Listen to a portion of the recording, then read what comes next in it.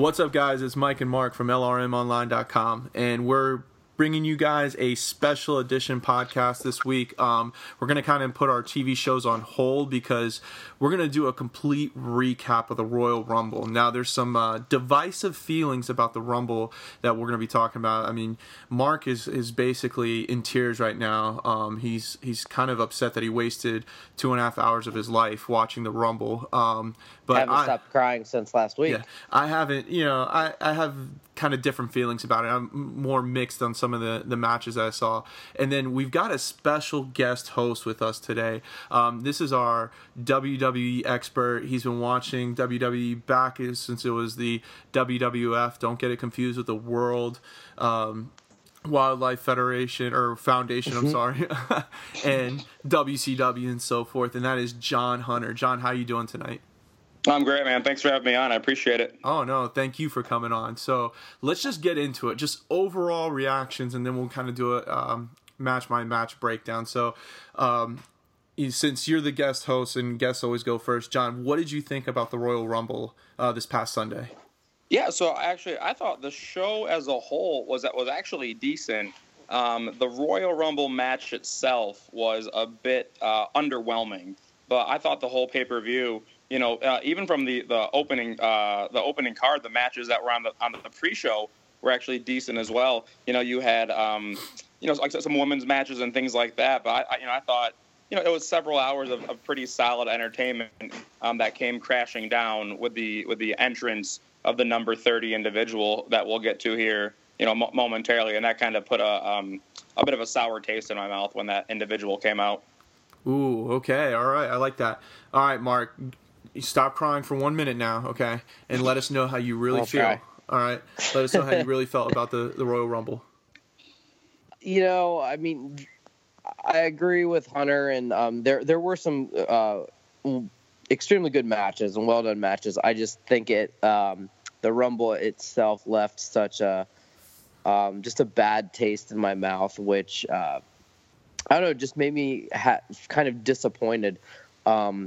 Overall, obviously, you had the Cena match and AJ Styles, which was awesome, and a lot of other good matches. But I don't know. I just felt like there were so many missed opportunities, and my main complaint with the WWE right now is that the hype doesn't match the product that they end up giving.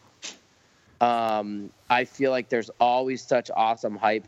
And obviously, I'm not saying that they have to deliver on all fronts. I'm not saying that like it had to be Kurt Angle and Samoa Joe and Kenny Omega. And it doesn't have to be all of that, or even any of those, but to have some sort of surprise for people, I think is,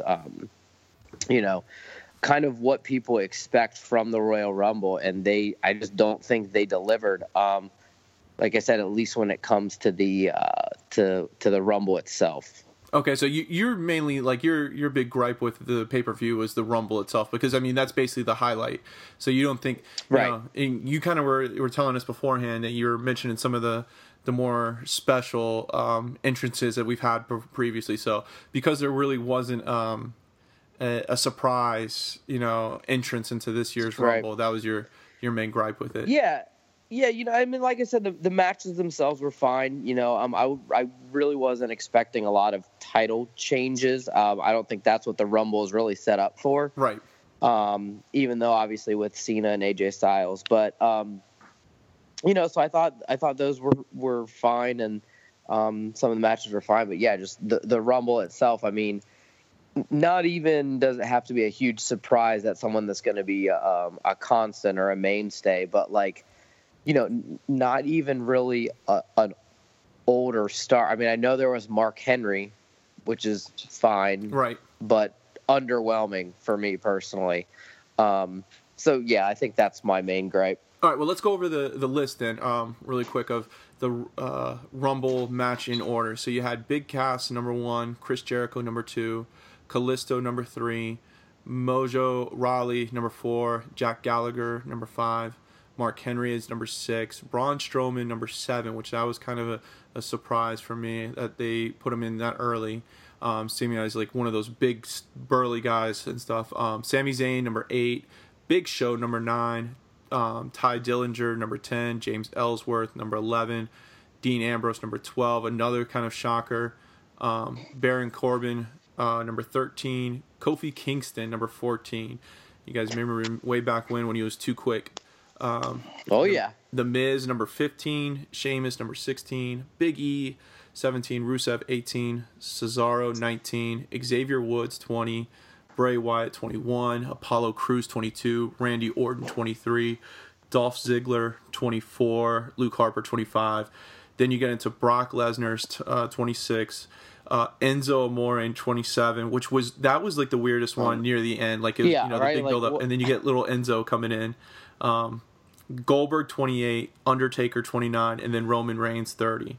So it seemed like it was a lot of younger guys with a sprinkle of some of the vets, and then finally the big names of Brock, Goldberg, Undertaker, and Roman Reigns right there at the end. And like you said, there wasn't there wasn't a big surprise moment. Okay, let me ask both of you something. If you look at numbers 1 through 25, okay, how many of those individuals are you actually excited about? Hunter, I'll let you go on that one first. Oh gosh, that I'm actually excited about. Let's see. I'd say Braun Strowman. Yeah, I think that guy's a powerhouse. Mm-hmm. He's fun to watch. He's a beast in the ring. I'm going through the list right now myself. I thought the debut of Ty Dillinger at 10, kind of getting that NXT call up, was pretty good. But like, let's be real, he wasn't a threat to win the Rumble. Like, he wasn't going to win the Royal Rumble. But it was kind of cool for him to make his debut. So I don't think he kind of qualifies for what you're looking for. So what am I at right now? I'm at Braun Strowman so far. And he's the one who eliminated the most out of all. Like, he eliminated 7. Right. And And I think that's good. I mean, you usually get someone in who is like clearing house, like Big Show or something. Right. Right. Yeah. I'll tell you what. Again, going through the list, it's very underwhelming, and especially Mark, as you touched on earlier, the names of the unannounced entrants. I'm looking at Jack Gallagher, Kalisto, Mark Henry, Ellsworth, Ty Dillinger, Apollo Crews, Enzo Amore, and Roman Reigns were the 8 people who were kind of unannounced. Right. And it's just like no one on that list like makes me want to like run to the TV and continue watching. Exactly. Mm-hmm. It's and especially when Reigns came out at 30. Oh my goodness. And Mark, again, you touched on this earlier. He had just gotten out of a no DQ match with Owens. But don't worry, he's unfazed. He's unfazed by going through and tables. took out the Undertaker.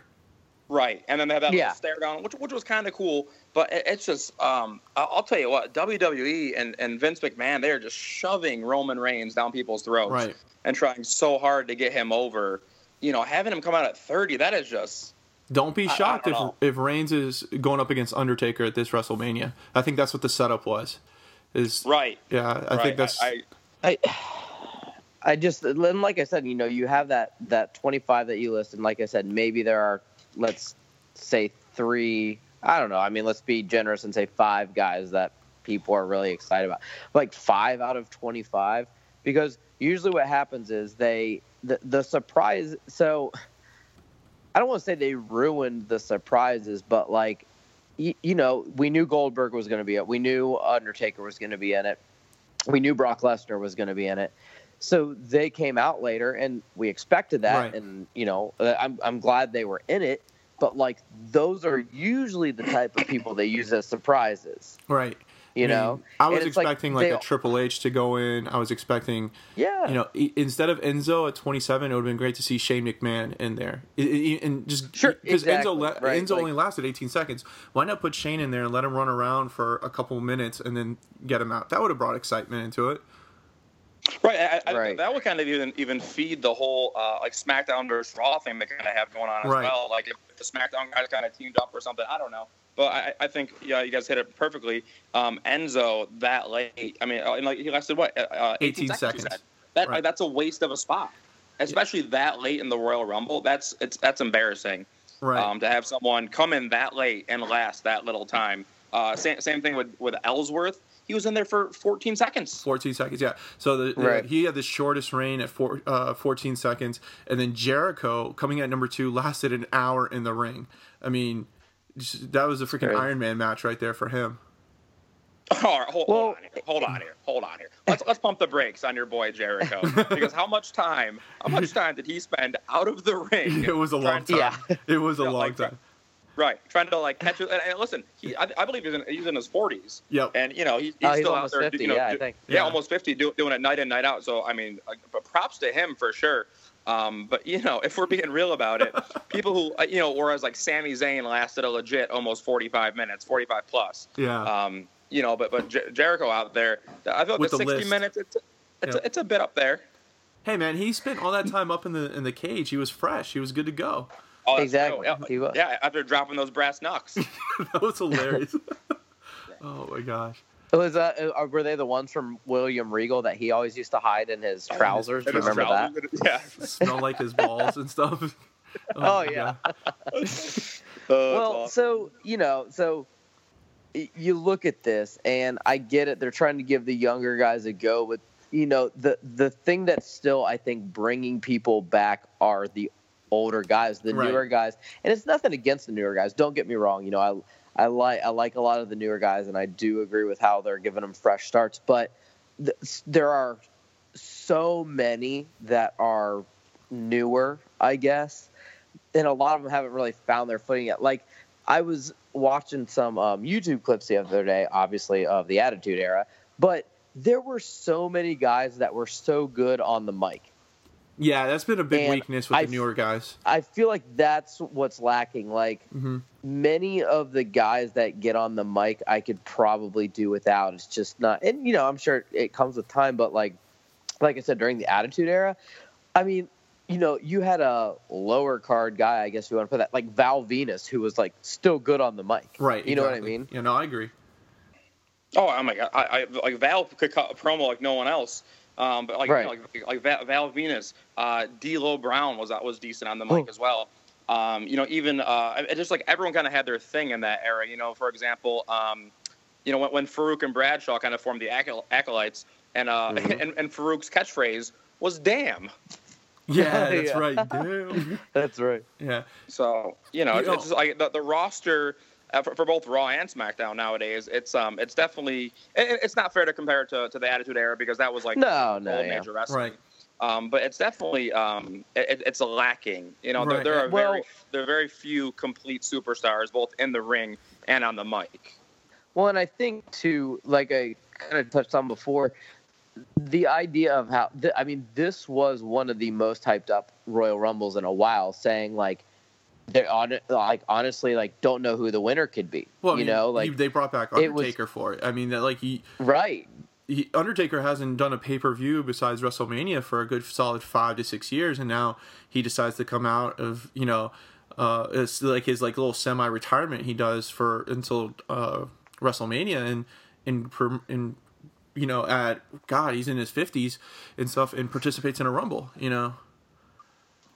Right. And that's what I mean by there's so much hype and potential, but the end result, the product doesn't match it. It doesn't follow up with it. It's just kind of like, okay. And I mean, yeah, that's fine that they brought. And I told Hunter this. I think it was Monday or Tuesday. They bring in Samoa Joe the next Monday on Raw, which is fine. But then it's like, if that's the kind of stuff that they're going to do, then like, why would I even want to waste money on a pay-per-view if like the surprises are on exactly cable? I mean if they had brought Samoa Joe in the Rumble near the end and stuff like that would have been a big hype. And even if he was like one of the last 3, to go from NXT champ to having a chance at main event at WrestleMania. I liked Randy Orton winning. I'm fine with it. Yeah. I'm not a big fan of Randy Orton, but I think it was a fresh somebody different, because the Roman Reigns winning Rumble, 3 years out of 4 or something, or 2 years out of 4 years was getting ridiculous. And, they screwed over Daniel Bryan a couple times with that and stuff. And, this one's felt like, okay, we're going to give the Viper his due. 'Cause I mean, he's kind of been in the background for some time now with the Wyatt family and stuff, and now allowed him to kind of shine for a little bit longer. Yeah, I think, I agree with you there, and I think that's why, if it was someone, that's fine that it's him, because that's the thing. We had, I think, touched on it a couple weeks ago, but when he was with the Wyatt family, I mean, it was such like a kind of an odd, out-of-place storyline. I don't know if they were trying to go with one of those, like, hopeful, like, rock and sock connections that was like an odd matchup that took off, and I don't think it really did that well. So to have him win it, I'm fine with that. But like I said, once again, to have, Hunter, your boy Roman Reigns, go in at 30, and then not only that, but knock out The Undertaker, it's just like, what is happening right now? I don't know. Yeah, it was a bit odd for sure. I will say this, like, having Orton eliminate Reigns kind of like elevated his win, because people were dreading a Roman Reigns win. Yeah, exactly. So Orton's kind of like a hero in their eyes for denying Reigns that Royal Rumble win. So kind of built him up a little bit more. So I think, I don't know, that's kind of interesting as a whole there. I'm sorry. Do you guys think? Oh, I'm sorry. Go ahead, Hunter. No, go ahead, dude. Nope, it's all you. I'm just thinking. So Orton obviously has secured his match for WrestleMania in the main event. Right. So it looks like he could be facing actually Bray Wyatt if Wyatt wins Elimination Chamber, and that's in like 2 weeks. Yeah. I think they're kind of. It looks like the people on SmackDown. I don't know who's writing for SmackDown, but they're actually doing a pretty decent job. Yeah, I'm starting to like SmackDown a lot more than Raw. Dude, SmackDown is a lot like NXT. Yes. And it's like there's maybe 4 or 5 matches in 2 hours, but they're all good. Yep. Whereas Raw is, it is mind-numbing. It is 3 hours. It's too long, first of all, and but it is just 3 hours of the same match. It's the same people. It's Owens, it's Jericho, and it's Reigns. Like, they're always in the main event, and it's always like some combination. And I don't know. Anyway. Anyway, back to my original thought here. It looks like Orton possibly versus Wyatt at WrestleMania, and that would be the final crack that really splinters the Wyatt family. After Luke Harper kind of went his own way here the other night as well, which is pretty interesting. Yeah, it's going to be interesting to see. Are they going to let Cena hold on to the belt till WrestleMania? The rumor is that Nikki Bella is her surgery on her neck isn't as good as they thought it was, and her neck's starting to wane a little bit as well. And so the rumor is that her and Cena are gonna get into a beef with Miz and Marissa, and that's gonna be a match at WrestleMania, which will end up being Nikki Bella's last match. It's basically her and Cena fighting together. So it'll be interesting to see, like you said, if Cena does get out of Elimination Chamber, if it's only a 2-week championship run, and then Bray Wyatt has it till WrestleMania. Right? Yeah. I mean, is that a slap in the face to Cena though, to give him? No, Cena. Are you kidding me? Yeah, Cena. Yeah, but it's the record tying. It's number 16, and he's only the champion for 2 weeks. Does that diminish his win at all? No, well, I think it depends on if he gets it back again or not. Which, if that's in the cards, then he goes up and he's the 17-time. You know what I mean? That means Cena's always big gripe, like with the people have with Cena, is he's always a yes man. Whatever the WWE asks, he does. So I mean, they're going to be like, oh, well, we'll get it back to you, but you can only have the belt for 2 weeks, or something like that. And he's going to be fine with it because he knows that that's his bread and butter is WWE. He's going to be the face of WWE till he wants to walk away. So interesting. Yeah. Did you guys notice at the end of this? I mean, this kind of ties in, but Hunter, you were talking about just how the writers of SmackDown are doing such a good job right now. The end of SmackDown the other day, it was pretty awesome when there were so many finishers that Dean Ambrose got the end of all these different finishers. I was like, oh my god, it was just he was just getting leveled, which I thought was pretty awesome. Yeah, I mean, right. And there at the end to see kind of a conclusion like that.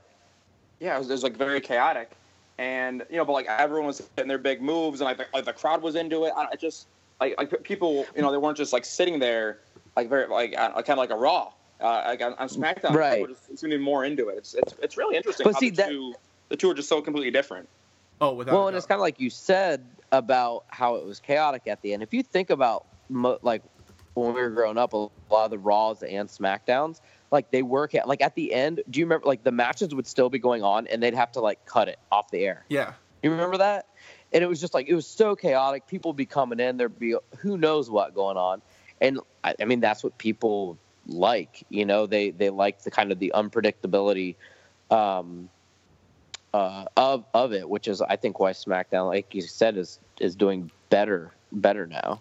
All right, so let's since we're talking about SmackDown, let's talk about the first match of the Royal Rumble, where it was the 6-man tag match or 6-woman tag match. I'm sorry, between Naomi, Nikki Bella, Becky Lynch versus Alexa Bliss, Mickie James, and Natalya.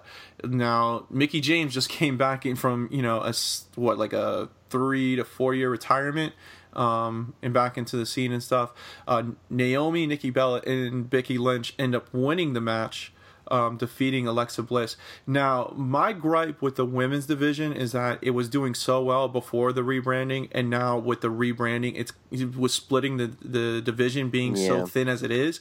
It's kind of hurt, in my eyes, the women's division, but like, you know how you were just talking about how, like, the olden days where it would be, like, rumbles going on and all this stuff, and they would have to cut away. The feud between Nikki Bella and Natalya has been hilarious because it's like, it's going back old school where they're attacking each other in the, in the parking lot and stuff. Oh, and, yeah. And, in the behind the rings and so forth and stuff. It's horrible. Like, not horrible, but... it's not like the old school days, but it's hilarious because that's what it reminds me of. So this match was horribly awesome. It is, yeah, horribly awesome. But this match was actually one of my favorite matches and stuff because I think the women's division, both sides, the talent for women's wrestling has really gone up. And so I was pretty impressed with how, because I mean, really 6-man or 6-woman tag matches in the past haven't really gone that well, and to be, what did they, consider organized was pretty entertaining and stuff. And to me, the Nikki Bella Natalya thing is kind of a knock to the old school days of how the feuds would go on and stuff. What'd you guys think? Yeah, dude, I'll tell you what. There was a scene, I think it was on SmackDown recently, where Natalya called Nikki Bella, and they ended up in a merchandise. Yes. And they started fighting over the merchandise. Yes. And exactly, it's not in a ring. It's somewhat unscripted, has that kind of feel to it, and it's just it's fun to watch. It's awesome. But yeah, I'll tell you what, the women's division they're amazing. Those ladies are absolutely amazing athletes. And some of their characters are cool too. Like Alexa Bliss, she plays a fantastic heel. Right. Oh yes. Like she treats everyone like crap, and does it perfectly. She's getting better in the ring as she kind of gets a little more comfortable. Things like that.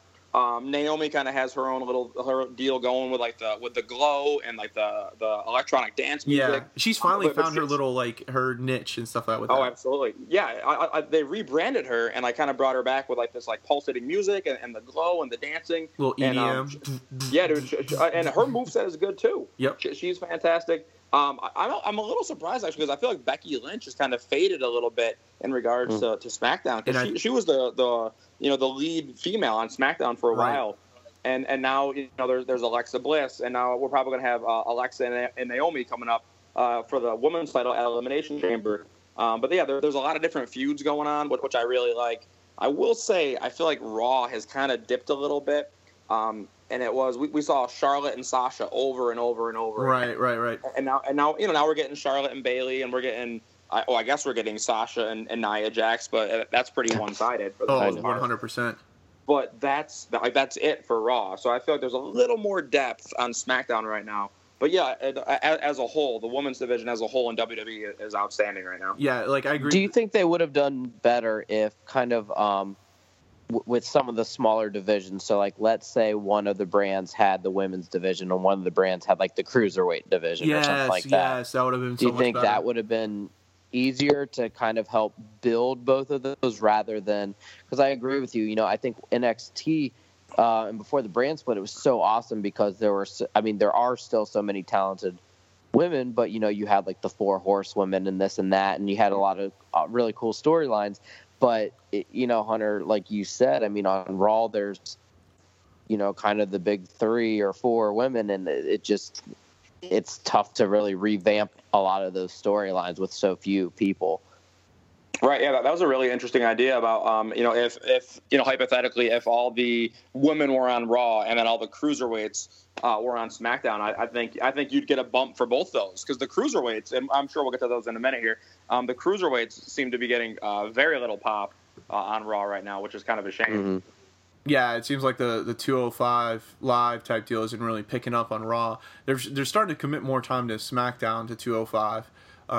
But yeah, I think that idea would have been so much better, because then you could have put the women's division on Raw and dedicated an hour, because like the big gripe of Raw is that 3 hours is still so most people agree that it's too long. But you could devote the first hour, the second hour, or rotate it so that the women have maybe the third hour every third week and stuff like that, and be the main event of Raw. Yep. And really focus and get 2 or 3 matches in that hour, of just women's wrestling and stuff. And I think that would be great. But to your point with SmackDown, it seems like everyone on the SmackDown division has stepped their game up, and like you said, Becky Lynch was the superstar, and now you see Alexa Bliss taking over and stuff like that. Where on Raw, Charlotte's really got to carry it, because some of the other women, are starting to make a stride. Like Carmella, is starting to do, her thing and stuff, but it's nowhere near where the SmackDown division is. Second match that was on there was the Raw Tag Team Championship between Cesaro and Sheamus versus Luke Gallows and Carl Anderson. This was the weirdest match for me, because I still don't see Cesaro and Sheamus as a tag team duo, and they were the tag team champs. But they ended up losing to Luke Gallows and Carl Anderson, because it seemed like it was 2-on-1 versus another one. It seemed like it was the Gallows and Carl Anderson versus Cesaro, and then versus Sheamus. There was no connection between Cesaro and Sheamus at all. Right, and also there were 2 referees for this match as well too, because there had been outside interference in previous matches. Kind of like you said previously, Mark. There was Cesaro and Sheamus are kind of that odd couple, so to speak. The 2 that don't really mesh very well. It's just really interesting that they chose Cesaro and Sheamus to dethrone the New Day and kind of end their reign as the longest tag team champs. I will say this: Anderson and Gallows. They're like a legit tag team. Without a doubt.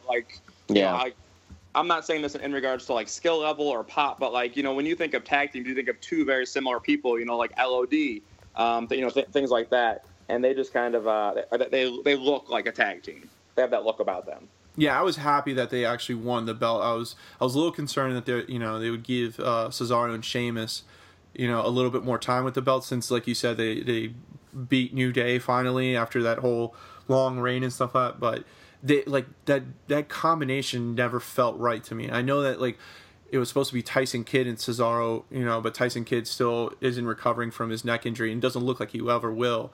So they need to put Cesaro in, because he's where his bread and butter is in tag teams. And so, to me, it was the right fitting. It was just a weird match to me.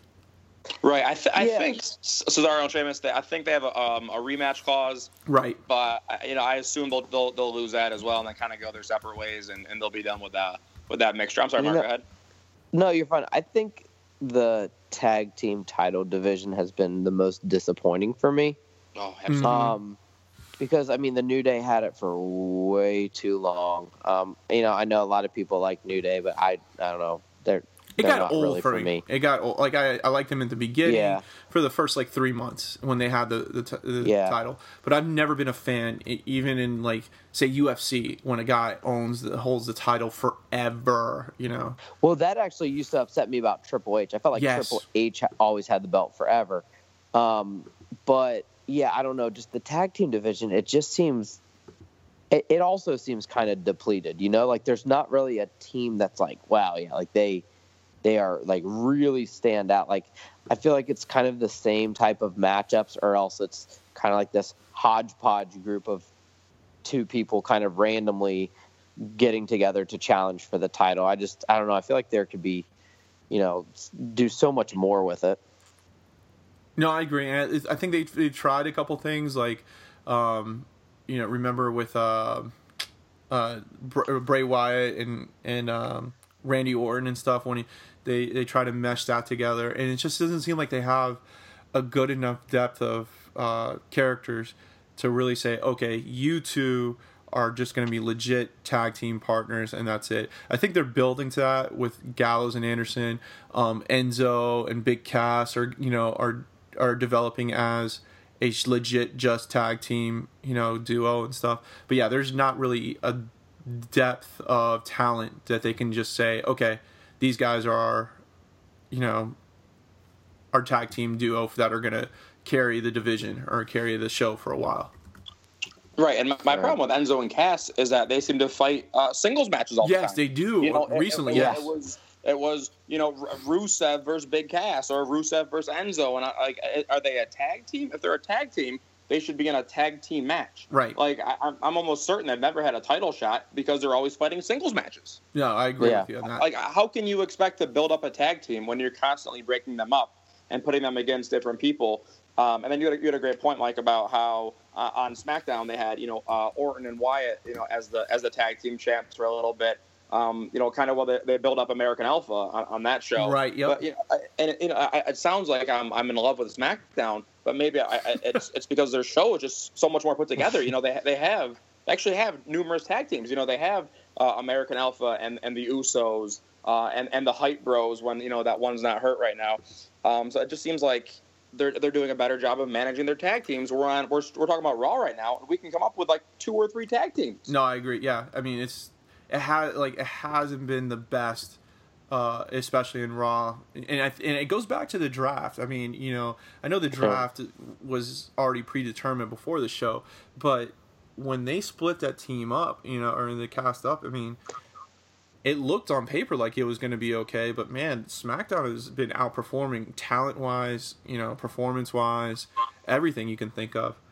They're leading. But also when they did the brand split, though, they took away some of their own assets, though, is the problem. So, you had the whole Wyatt family, which was, huge at that time. You know what I mean? Mm-hmm. And then that could have been a really cool tag team and, just the concept of the whole family, and they split them up.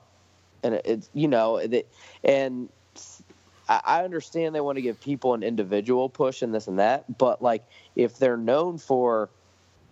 popular for being a tag team, keep them a tag team. It didn't really make much sense to me the way they split some of them up. I didn't think it was the most. I don't think it was the best for business. I think we're kind of seeing the result of that. No, I agree. So moving into the next match that was on the list was brutal to watch. Nia Jax versus Sasha Banks. I mean, oh my gosh, this was somebody needed to end this in a minute into it, because there you knew that there was just physicality wise, Nia was going to destroy Sasha, and they really played it up to that. I mean, legit, I was thinking Sasha was going to be injured and out of the of wrestling for at least a good 6 months after that match.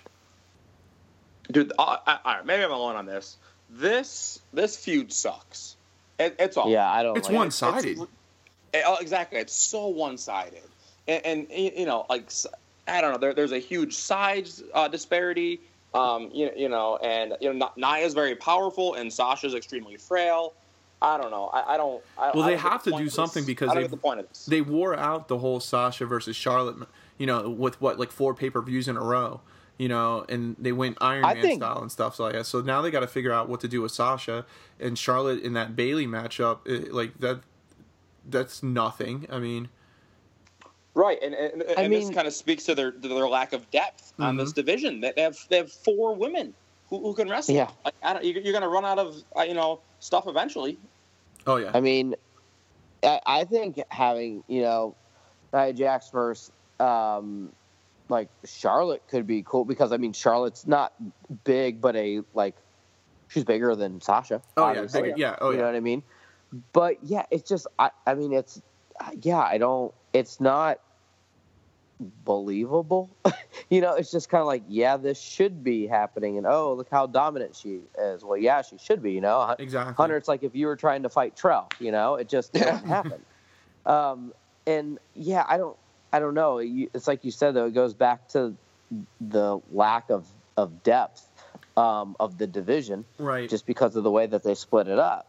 And it's one of these things. It's like you look at previous, and I hate to compare it to men's, but you look at like when Kane versus Rey Mysterio would go on. Size advantage and strength advantage. It was in Kane's favor, but Rey had the agility and the speed to last in the match to not get destroyed. Mm-hmm. I wish they would have used that kind of concept. Right. Make Nia seem like she was a lot slower, and let Sasha, just run around her for a little bit. And even though she would have lost, at least make it look, because this was disgusting, like, to watch. I mean, it was like Nia was literally beating the crap out of Sasha, and and then they do it again all over on Raw the next night, and it's like, okay, we saw this.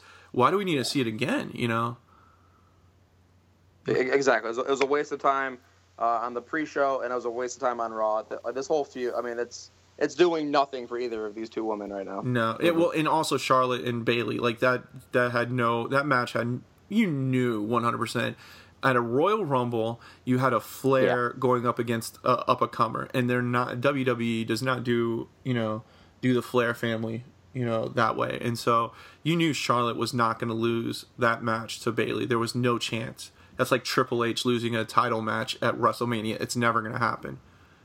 I did kind of like the next day on Raw when they had the mixed tag match. That was interesting. Like something like that, and so here's the thing: if you want to use Sasha and Nia, like do something like that, like put Sasha with like two bruisers and put Nia with like, I don't know, some two guys who like aren't, you know what I mean? Yeah. Like then you have something because it's somewhat balanced. But yeah, when she kept like getting thrown against the ring post, I was like, oh my gosh, what is, jeez. Yeah. Now here's one thing I was kind of hoping for in the Rumble, and I know that it's going to be divisive because I know people will say, oh, it's men beating on women, but how cool would it have been to see like Charlotte or Nia or Sasha or Nikki Bella or get in the Rumble and actually compete in it. That would have been amazing. I feel like it harkens back to China from yes, DX, exactly. Yeah, back in the Attitude Era, and I don't remember if she ever actually entered the Rumble. But there was I think it was in '99 she was in it when she was the Intercontinental champ. They let her compete in it, and she didn't last long, but she was in it.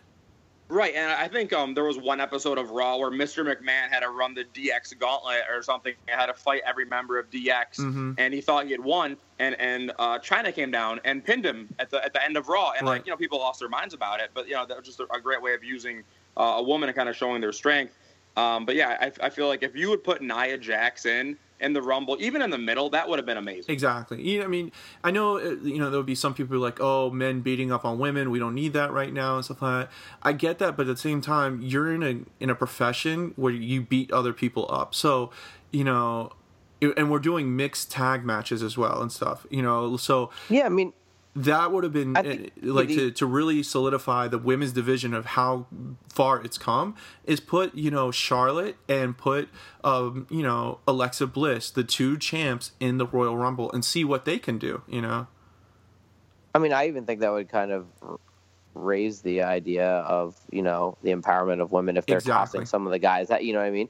But then also, if you think, I think it was 2012 that, what was her name? Karma. With Karma. Yes, Karma. She threw out Michael Cole. Yeah, and I mean, she's kind of reminds me of Nia Jax a little bit. Right. So you having someone like that. I mean, yeah, I think something like that, could definitely work and bring some, some more kind of surprise element to the show. Right. Exactly. And so. That, I mean, with the two middle matches between Nia Jax and Sasha Banks and Charlotte versus Bayley, I think you could have gotten rid of those matches, put something else in, and then use the women in the Rumble. And I think either way, like have Charlotte knock out Enzo in the middle, and stuff like that, and then her, accidentally get thrown over by one of the other guys or something like that. You don't have to make it seem too brutal and beating up on women and stuff like that, but have the women knock them out knock a couple of the guys out. It would have been a great story to rag on some of, on Raw and on SmackDown, rag on the guys that got knocked out by the women and so forth. And I think you could even have her like accidentally knocked out or something. Like exactly. Someone bouncing off the ropes, and I mean, there's tons of things you could do with it. But how cool would it have been to see Charlotte Flair get jackhammered by Goldberg? I mean, just like how that would have been like in my eyes. Look, it's wrestling. It's we're in the sports entertainment and stuff like that. To see Charlotte Flair get get jackhammered by Goldberg would have been. Oh my gosh, like crazy. But, and for her to be able to do that and like take it and stuff like that would have been mad respect. And I hope next year is that new stepping stone of, the women's division getting into the Rumble. And, I'm not saying they have to win it or anything like that, but still give them their due respect. Yeah, and I think that just kind of goes back to that there were just a lot of different, well, I mean, whether you're incorporating the women or not, but just a lot of missed opportunities. Right. I still was hoping that Kane was going to be a surprise entrant at the Royal Rumble, with the Undertaker there and everything. I guess there was I guess there was like a protest of some sort for not having many of the old guys come back. Maybe they were protesting their version of protesting against Trump or something like that. Like, we are protesting against President Trump by not going into the Royal Rumble. Yeah. Mark, I think this was the first Royal Rumble Kane has missed in over 20 years. Wow. Really? He's been in every one, so, like you said, it was a bit of a, I mean, if you replace Enzo with Kane, now we got something here. You have the Brothers of Destruction and the Ring. Yeah. Think about that. Like, Undertaker's there, they're all fighting, then all of a sudden the lights go off and flames are flying out of the turnbuckles. Hello? How awesome is that? That would have been amazing. And then you have a final five. Even that's with legit. Reigns, yep. Right. With Lesnar, Goldberg, The Undertaker, Kane, and then Orton was in the ring at that time. Bray Wyatt was in the ring at that time. So you had some big names in there. The end of the Royal Rumble could have been huge with with a few tweaks and again, like you guys said, missed opportunities kind of throughout the show. Yeah. All right. So the next match had probably the greatest title ever in WWE history.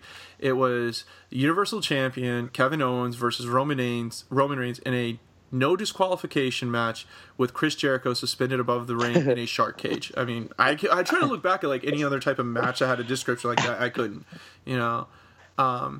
and ended up, Kevin Owens, still keeping his belt only because the no disqualification, part of the match allowed Braun Strowman to come in and basically destroy Roman Reigns and allow Kevin Owens to, keep his title. But we found out on Raw that the reason why Braun Strowman came in to help was that, a month ago, Kevin Owens said, hey, once I beat Roman Reigns, you're next up. And that's, ultimately why he did it. And to me, this had potential, but then I kind of died off at the end. Yeah, because I thought, I was like, oh, heck yeah, Strowman's coming in here and going to clean some house. Like, that's awesome, because usually they try and have Reigns be the one that dominates people. And to just kind of have, at first I thought it was going to turn into this feud between Reigns and, Strowman. And I was like, well, that could be, fairly decent. But then it turned into, the title. And, yeah, I thought it, I thought it was kind of, I mean, they may not be done with it, but it seemed like a little bit of a missed opportunity as well. And don't forget, Strowman was the one throwing Roman Reigns around, but he was still good enough to enter the Rumble. Yeah. So my question for you guys is, do you think Roman Reigns would be accepted more if he played more of a heel role? I think he's tried to play the heel role. It's just he doesn't do it well.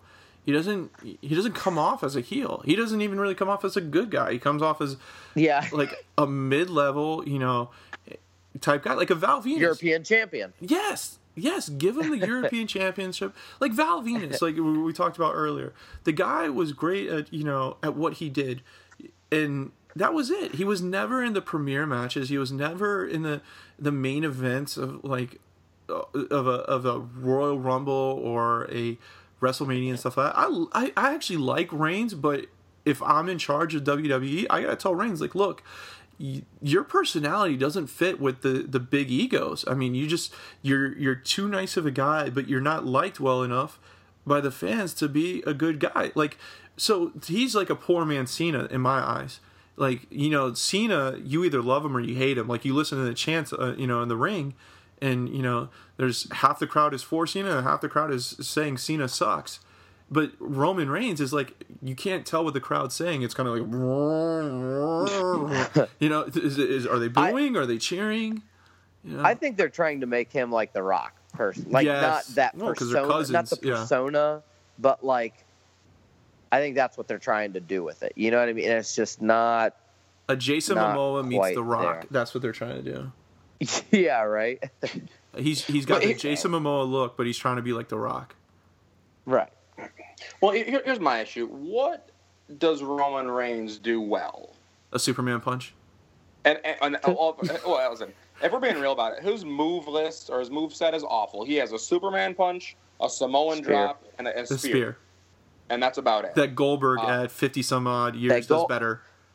Right. Well, right. And I think that's the thing. And to your credit, Hunter, for what you're saying is there are his finishing move is a spear, which like you said, you have Goldberg, who his spears are awesome. And I don't think for me, I'm like, oh great, a Superman punch. Like, I don't know. It's just, he doesn't seem to have much in his repertoire, I guess. Right.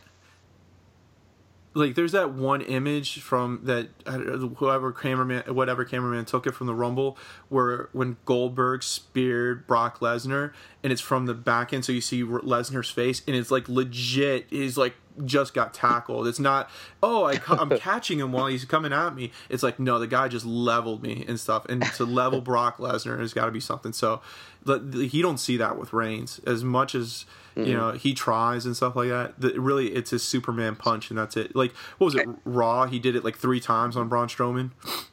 Yeah, it's I don't know. It's unrealistic. He kicks out of everything. Yes. He's terrible on the mic. Yes. Like, how was this guy consistently in the main event? Again, it speaks to the lack of depth on this roster. If Finn Balor hadn't got hurt, then maybe he's in it. Seth Rollins. Right, and we'll look at the Rollins in a minute here, and why he made 0 appearances at the Royal Rumble, except on NXT for 5 minutes. But that's an issue for another minute here. Just as a whole, like Roman Reigns, he's not the complete package, and they insist on pushing him, continually up the ladder, and he doesn't have the mic skills or the in-ring ability to back it up. Right. Well, I think his finishing moves aren't really like. They don't seem like they're strong enough. I mean, he does like both finishing moves, either numerous times or at least both of them, like in almost every match he's in. And usually, like, the finishing move is exactly that. Like, you do it once, unless it's a pay-per-view. You do it once and it's done. I mean, or you do the rock bottom Stone 6 times in a row. Yeah, right. Yeah, like Stone Cold didn't have to stun people like twice or 3 times in order to get them down, unless it was a pay-per-view. Exactly. It's just like. Yep. That was it. So I don't know. So I'm assuming the consensus is everybody was happy Kevin Owens kept the belt because no one wanted to see Reigns. Yeah, I was fine with it. Has anybody else noticed how much weight Kevin Owens has gained since he's gotten the belt? Yeah, the dude is getting big. He's a little bowling ball. Oh my gosh. I mean, I guess he was like, shit, I'm the champ. I don't have to work out anymore. I'm going to McDonald's. He doesn't care. Oh, I mean, more power to him. Yeah.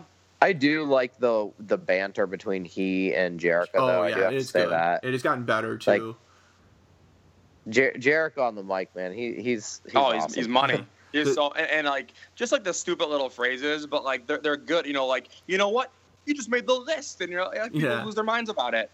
But yeah, I'll tell you what, those two, they are comedic gold back. They have gotten so much better over. Like when they first got together, I was kind of like, but they've really found like a niche together and stuff. So I thought it was a misuse of Jericho in the shark cage, because really the only thing that Jericho contributed to that match was dropping the brass knuckles down and that was it, into the ring. I thought they should have had Reigns hanging from the shark cage or something, or Jericho break out and so forth, and jump on top of it, but it didn't seem like any of that was in the mix. No, it's I don't, things are just so much more safe and cautious nowadays. Yes. They don't. I feel like they rarely push things to the extreme. And it's a family friendly show apparently, and they're trying to be PG and everything. But yeah, like you said, they could have added so many more dramatic elements to that to really push that edge over the top, because there were some other great matches on this card that we'll get to here. And this one kind of left me wanting a little more. Yeah, so speaking of that, so we got the last two matches here. So these two, I think, were kind of stole the show. So you had Neville versus Rich Swann for the WWE Cruiserweight Championship for 205. And Neville comes out the victor and winning for the first time the Cruiserweight Championship for himself.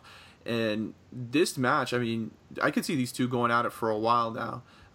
It was interesting to see how Neville kind of came off as kind of the arrogant, bad guy on this week on shows and stuff, but I mean the caliber of talent that 205 starting to bring up is getting there, but between Neville and Rich Swann, because Neville's been on the roster now for a while. He had that big match with Stephen Amell. What was it, WrestleMania they did, or was it Royal Rumble? I think. Or it might have been something. It might have been another pay-per-view. I can't remember right. But he got to really show off his skills in that match, and so I'm glad he won it. But yeah, overall, I think the Cruiserweight is starting to make its comeback. If they can get like Kalisto and stuff to be more like Rey Mysterio style and everything, I think it'll definitely take off. Because Neville reminds me kind of like a Kidman type, wrestler. Oh yeah. Yeah, dude, I love Neville. I think Neville's awesome. Yeah. Yeah, and actually, Mark, you kind of told me about Neville, and you're like, dude, there's this guy Neville. He does all these flips and everything. He's amazing. And I finally saw him, on the show, and he is. I'll tell you, his in-ring ability is fantastic. He's the complete opposite of Roman Reigns. Oh, without a doubt. His in-ring ability, and even his mic skills as a heel. He's telling everyone how much they suck and how he hates them and how he's the king of the cruiserweights. He's a little hard to understand because of his British accent, but as a whole, his matches are fun to watch. And same thing for Rich Swann. Like, I thought he was a little out there at first, but that dude, his character, he owns it, and he owns it in the ring as well. So yeah, like you said, the crew, the talent is there for the cruiserweights to be really successful. Yeah, I see. Yeah. You go for it. Go ahead, Mark. No, you go. I think they were at SummerSlam. That's what it was. SummerSlam, yes, that's right. Yep. 2015. I think again, this has great potential. They just have to be able to feed into the division a little bit more, and not just make it kind of a one-off. I think they have a bunch of people who could be in the cruiserweight division, and they could really kind of ramp it up, but they need to just, like I said, give it that screen time. But yeah, I really enjoy Neville. I think he can be kind of one of the main faces there, and I agree with what you said about Kalisto. Like, make him kind of Rey Mysterio Jr. like. But I don't know. I think it's having a little bit of a slow go, mainly because of like you said, some of the depth right now. And but lack of knowledge of these characters. I mean, like the 205 crew, we don't know a whole lot about them. Right, but I think by giving Neville the belt may help with that. Yes, because Neville had already established himself. Yeah, and I think that Neville and Rich Swann can go at it for a couple months. Here, 2 or 3 months going back and forth with this while the division starts to gain depth and stuff. Because those two, I mean, they put on a match. I was pretty impressed. Oh yeah, definitely. Yeah. All right, getting to the last match before the Rumble, and I think it was pretty much, for majority of reporters and stuff, was the match of the night, which is shocking because it included John Cena, and usually John Cena's matches aren't that great, stuff. But John Cena defeated AJ Styles for the WWE Championship as he tied Ric Flair for 16 world title reigns. The only difference is that Flair did it in multiple wrestling organizations, while Cena has done it only in one with the WWE. So they give him the record as being the WWE with the most titles. But Flair still holds the record with Cena for most world title reigns. Stuff. But to me, this was like Cena's very tough to put up against with somebody else, because Cena is not the most technical wrestler, but he gives a good, entertaining value to his matches. So you have to have somebody really carry it, and I thought AJ Styles did an unbelievable job with that. Dude, I think you just nailed it. Like you said, Cena's more of like a powerhouse. Obviously very powerful, muscular, and Styles is more of a technician. And they just complement each other really well, and pretty much blew the roof off the place. Right, I couldn't believe it. It was amazing. It really was. Like Styles, he's been in the WWE for 1 year because he debuted at the Royal Rumble 2016. Right. And his ascent or his rise, he's been there for a year and he's been killing it. For 12 months. Yeah, that was a big pickup by WWE. Right. It was huge. Sorry, Mark, go ahead. No, you're fine. The thing that AJ Styles does so well is personal style of wrestling, but he makes other people in the ring look good too. Yes. Yep. Like, you know what I mean? Like, whoever is wrestling against him, like, it's not just how he sells it, but like, it's what he does for the other person as well is what I think made that such a good match. Like you've talked about before, it's nothing against Cena, but because he's so big, what he lacks and some technical aspects of wrestling, like I felt like AJ Styles almost gave him, you know what I mean, to like make the transition or make the fight between the two seem much more seamless. Right. No, I agree. And like, it's been a big complaint about wrestling with Cena is that he's great for entertainment and like he brings energy to the match, but technically he's really rougher on the edges. He's gotten better over time, but that was like a big gripe that The Rock had with Cena, and why he didn't want to wrestle him for such a long time was that Rock was afraid that he was going to get injured, and with him having his movie career and stuff like that, and so that started a feud between Cena and The Rock, where Cena thought that he was being a coward and stuff, and that was like a real life feud where they didn't even talk to each other for a while, and so to see, even though AJ Styles come on the losing end, to be that impacted, and Cena, for taking time off, recovering from injury and so forth, come back into the ring and put on a show like that was pretty impressive. When you got to go up against the Royal Rumble, which is very difficult to do, to say that you had a better match in the Rumble is, pretty impressive.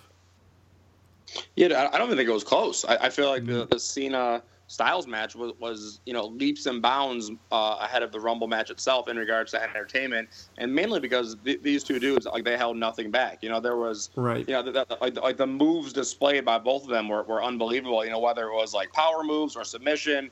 I like watching AJ Styles. I think he's fantastic. with the phenomenal forearm and things like that. I think like he has a really cool moveset.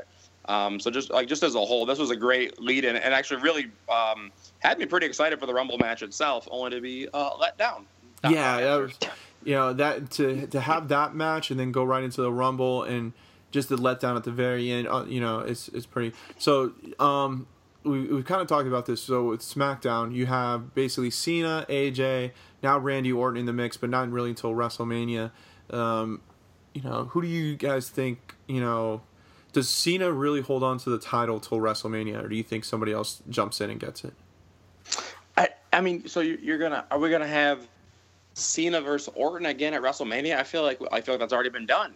It's been done to death, kind of. You know what I mean? And that's the only reason I could see Cena losing the title is because they need to set up something different for WrestleMania. Right. What is it? Is it Bray versus Randy? Is it Styles versus Randy? I think there's some people in this elimination chamber, who really don't have a shot. Like the Miz. I don't think he's going to win it. Obviously. No. Yeah. So I just don't see Cena holding onto the belt strictly to set up a great match at WrestleMania that we haven't already seen. Yeah. I'm wondering. I mean, do you think they'd do something where, because obviously you never know with the WWE, but I wouldn't mind like a triple threat match at WrestleMania, and if you had like, Orton, Cena, and AJ Styles or something like that, that would make it a little bit different. But yeah, I feel like it would have to be something different than just a Cena Orton, showdown, I guess. Yeah, I mean, I was thinking about this, and it's a shame that the big signees of like Goldberg and Brock Lesnar, and Taker only come on Raw, because there's such a potential there. I mean, maybe they do a crossover for WrestleMania and they have the Viper go up against Brock Lesnar or, something like that. But it looks like Goldberg versus Brock Lesnar is going to be the WrestleMania match, set in stone. But it's just amazing. You have the Viper, which, I mean, he's been around for the ages. I think he's won the title, 10 times or something like that. He's double digits now and stuff. It would just be a waste of WrestleMania to let it just go away with just a simple, Randy Orton versus John Cena matchup. So I think they've got to think of something big to make it marquee for WrestleMania. No, and I agree. And especially since the news came out that Rollins has a pretty significant knee injury. Oh, so yeah. So the Samoa Joe Rollins match for that was scheduled for WrestleMania. For Fastlane, that's probably off the table. Right. The Triple H Rollins match for WrestleMania is potentially off the table as well. So I mean, they're losing some pretty big matches that they had kind of, dude, Seth Rollins versus Samoa Joe, sign me up. I'll watch that in a second. Without a doubt. But kind of to your point, you need to have one hell of a match planned for WrestleMania, because some of the other matches that you had planned have kind of fallen apart now. Right. So you need to pick up the slack. And Randy Orton, John Cena, just they don't get it done. Just the two of them, one on one. I think you had a great suggestion, Mark. Make it a triple threat with AJ. That could be fun to watch. Yeah, I mean that would. Or you never know too. So I feel like I really do feel like at some point, sometime soon, Kurt Angle is going to return to the WWE. I thought that would be interesting. It was going to happen. Mm-hmm. I mean, why can't? And if you're going to bring in someone else, the next person that they bring in, whether it's established or new or from NXT, whatever, it needs to go to SmackDown. You know what I mean? Like, they can't keep taking everybody and putting them on Raw. I know they have. Well, I think it's because SmackDown's talent's better. Yeah, I think. Right. But for storyline purposes, I feel like it needs something or someone else. Right. I mean, how cool would that be if you have like either a triple threat or a fatal four-way, and it's Cena, Orton, Angle, and AJ, and you know what I mean? I mean, how cool would that be? Right. It'd be awesome. And, kind of to your point, in regards to the talent on both rosters, when Raw has their full complement of talent, healthy, it's decent. It's Rollins, it's Balor. You have Owens and Jericho and Reigns. Samoa Joe now. Yeah, so Samoa Joe, exactly. Probably the next person coming up from NXT is it going to be Nakamura? Who knows? Yeah. So I mean, I don't know. Like, who do you see him beefing with? I don't know, because I know him and Joe went back and forth in NXT for a bit. But yeah, I feel like both the men's divisions are relatively equal right now in regards to their talent on both shows.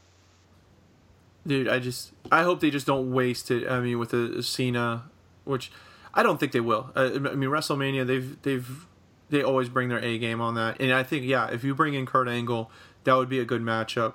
Hell, it would be cool to see Orton versus Triple H. Somehow make that crossover, stipulation, Raw versus SmackDown type deal. Because if Seth Rollins is injured and they can't do a Seth Rollins versus Triple H match, well, hell, let's go back to the olden days of the second reincarnation of the Four Horsemen and have it Orton versus Triple H versus Raw versus SmackDown at WrestleMania.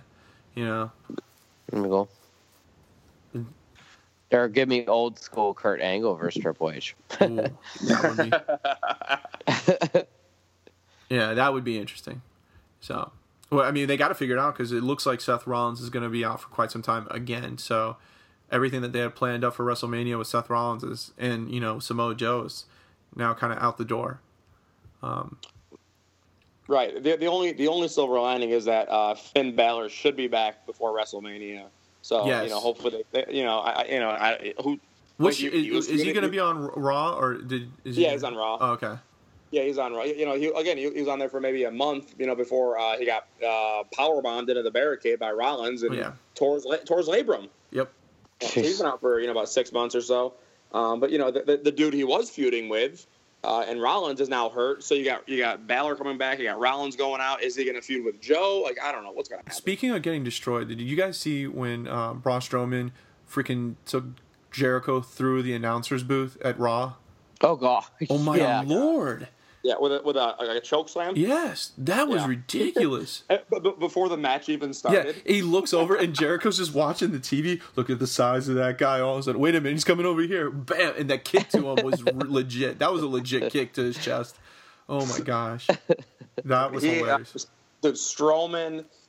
I will say this: if they do go Strowman Reigns at Fastlane, that could be a slugfest. Kind of fun to watch. Superman punch. Yeah, exactly. So many, and a power slam, Superman punch. But who knows? So, all right. Overall, what would you give the guy? Or what would you give a grade to this Royal Rumble? Mark, you go first. Oh gosh, I'm pretty jaded. You know that. Yeah, Debbie Downer. No. I'm trying to think overall. Really. C minus. C minus. Okay. Yeah. All right, Hunter. What would you grade wise Royal Rumble? Oh gosh, the whole card I'd probably give a B. B. Yeah, B. A pretty solid B. I was entertained for the most part. Ranging from the matches on the pre-show, that 6-woman tag match. Mm-hmm. With Gallows and Anderson, Neville, that Cena Styles match, and then some of the bigger names. Probably a B, right at an 80%. Yeah, I think I'm in the B plus range because honestly, the only match that and I know it was the premiere match and it was the main purpose of the pay-per-view. That was the only one that I was extremely kind of disappointed in overall. I wasn't disappointed with the winner with Randy Orton, but just in the lineup and everything. So, but everything else was for the most part great, especially this Cena AJ Styles match, which I would never have thought I would have said, after that pay-per-view. So, all right, that basically covers it up for the WWE Royal Rumble recap. We're looking forward to a good WWE season this year.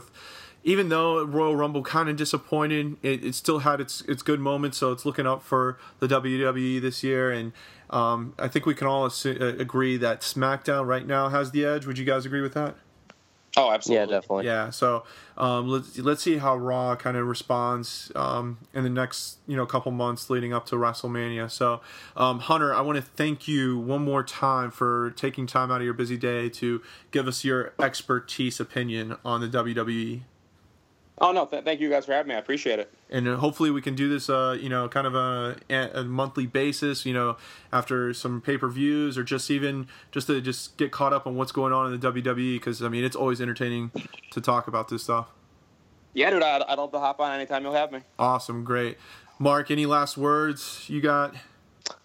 No, obviously thanks to Hunter and thanks for everybody out there listening and it's been a great discussion, and I look forward to talking again next week. Awesome. Well, everyone, make sure that you guys listen to our other podcasts. We have Los Fanboys podcast with Joseph and Mario, giving all their inside scoops on the movie and film business and television.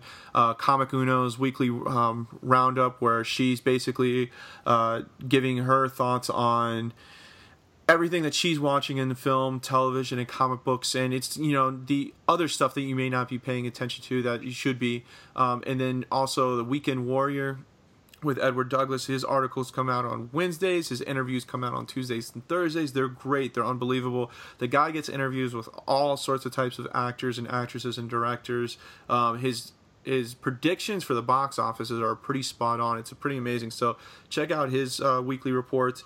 And then if you're into the comic scene and you're not really sure what to be picking up, check out our other podcast, is 9-Panel Grid with Manny and Jason. Basically, it's a intro to comics type podcast. So for those who are kind of getting back into it, or new to the game and not know really what to pick up, listen to them because they've got some great insight there as well. And then if you always want to check out the WWE, make sure you sign up for the WWE Network. Right now, they're running a great deal where basically you get your first month for free, and then after that, it's for a low monthly payment. If you don't know where to go, just head over to lrmonline.com, and you'll see the WWE banners. Click on that, and it'll take you straight to where you need to sign up to get your free month. The next pay-per-view is in less than 2 weeks, February 12th, Elimination Chamber, where we got John Cena heading up, and he's got to defend his title on a short run here. So really quickly, yes or no, do you see Cena holding on to his title after Elimination Chamber? Hunter? No. Nope. Mark? No, I don't either. Neither do I. I think it's a very short 16-time run for John Cena. So, well, that's it from us, guys. Thank you again for listening out, and thanks again to John Hunter for taking time out of his day and talking a little WWE for us.